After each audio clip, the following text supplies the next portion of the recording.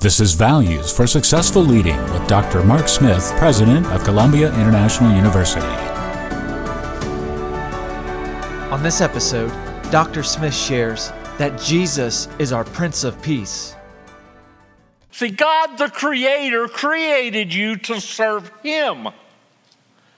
He wants you in a relationship with Him, and you will never know peace until you meet Jesus Christ as your Savior. There's some of you this morning need to hear that. You need to know that you've been struggling so much, and the devil wants to try and disrupt and tell you that your sins are too great, that you face death. But I'm here to tell you that Jesus Christ is the Prince of Peace for you. No sin have you done that God cannot forgive for.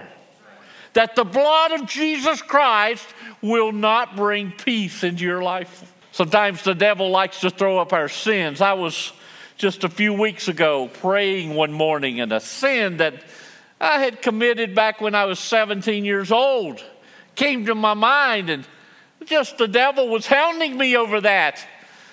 I was in the process of studying for this sermon, and I looked at this.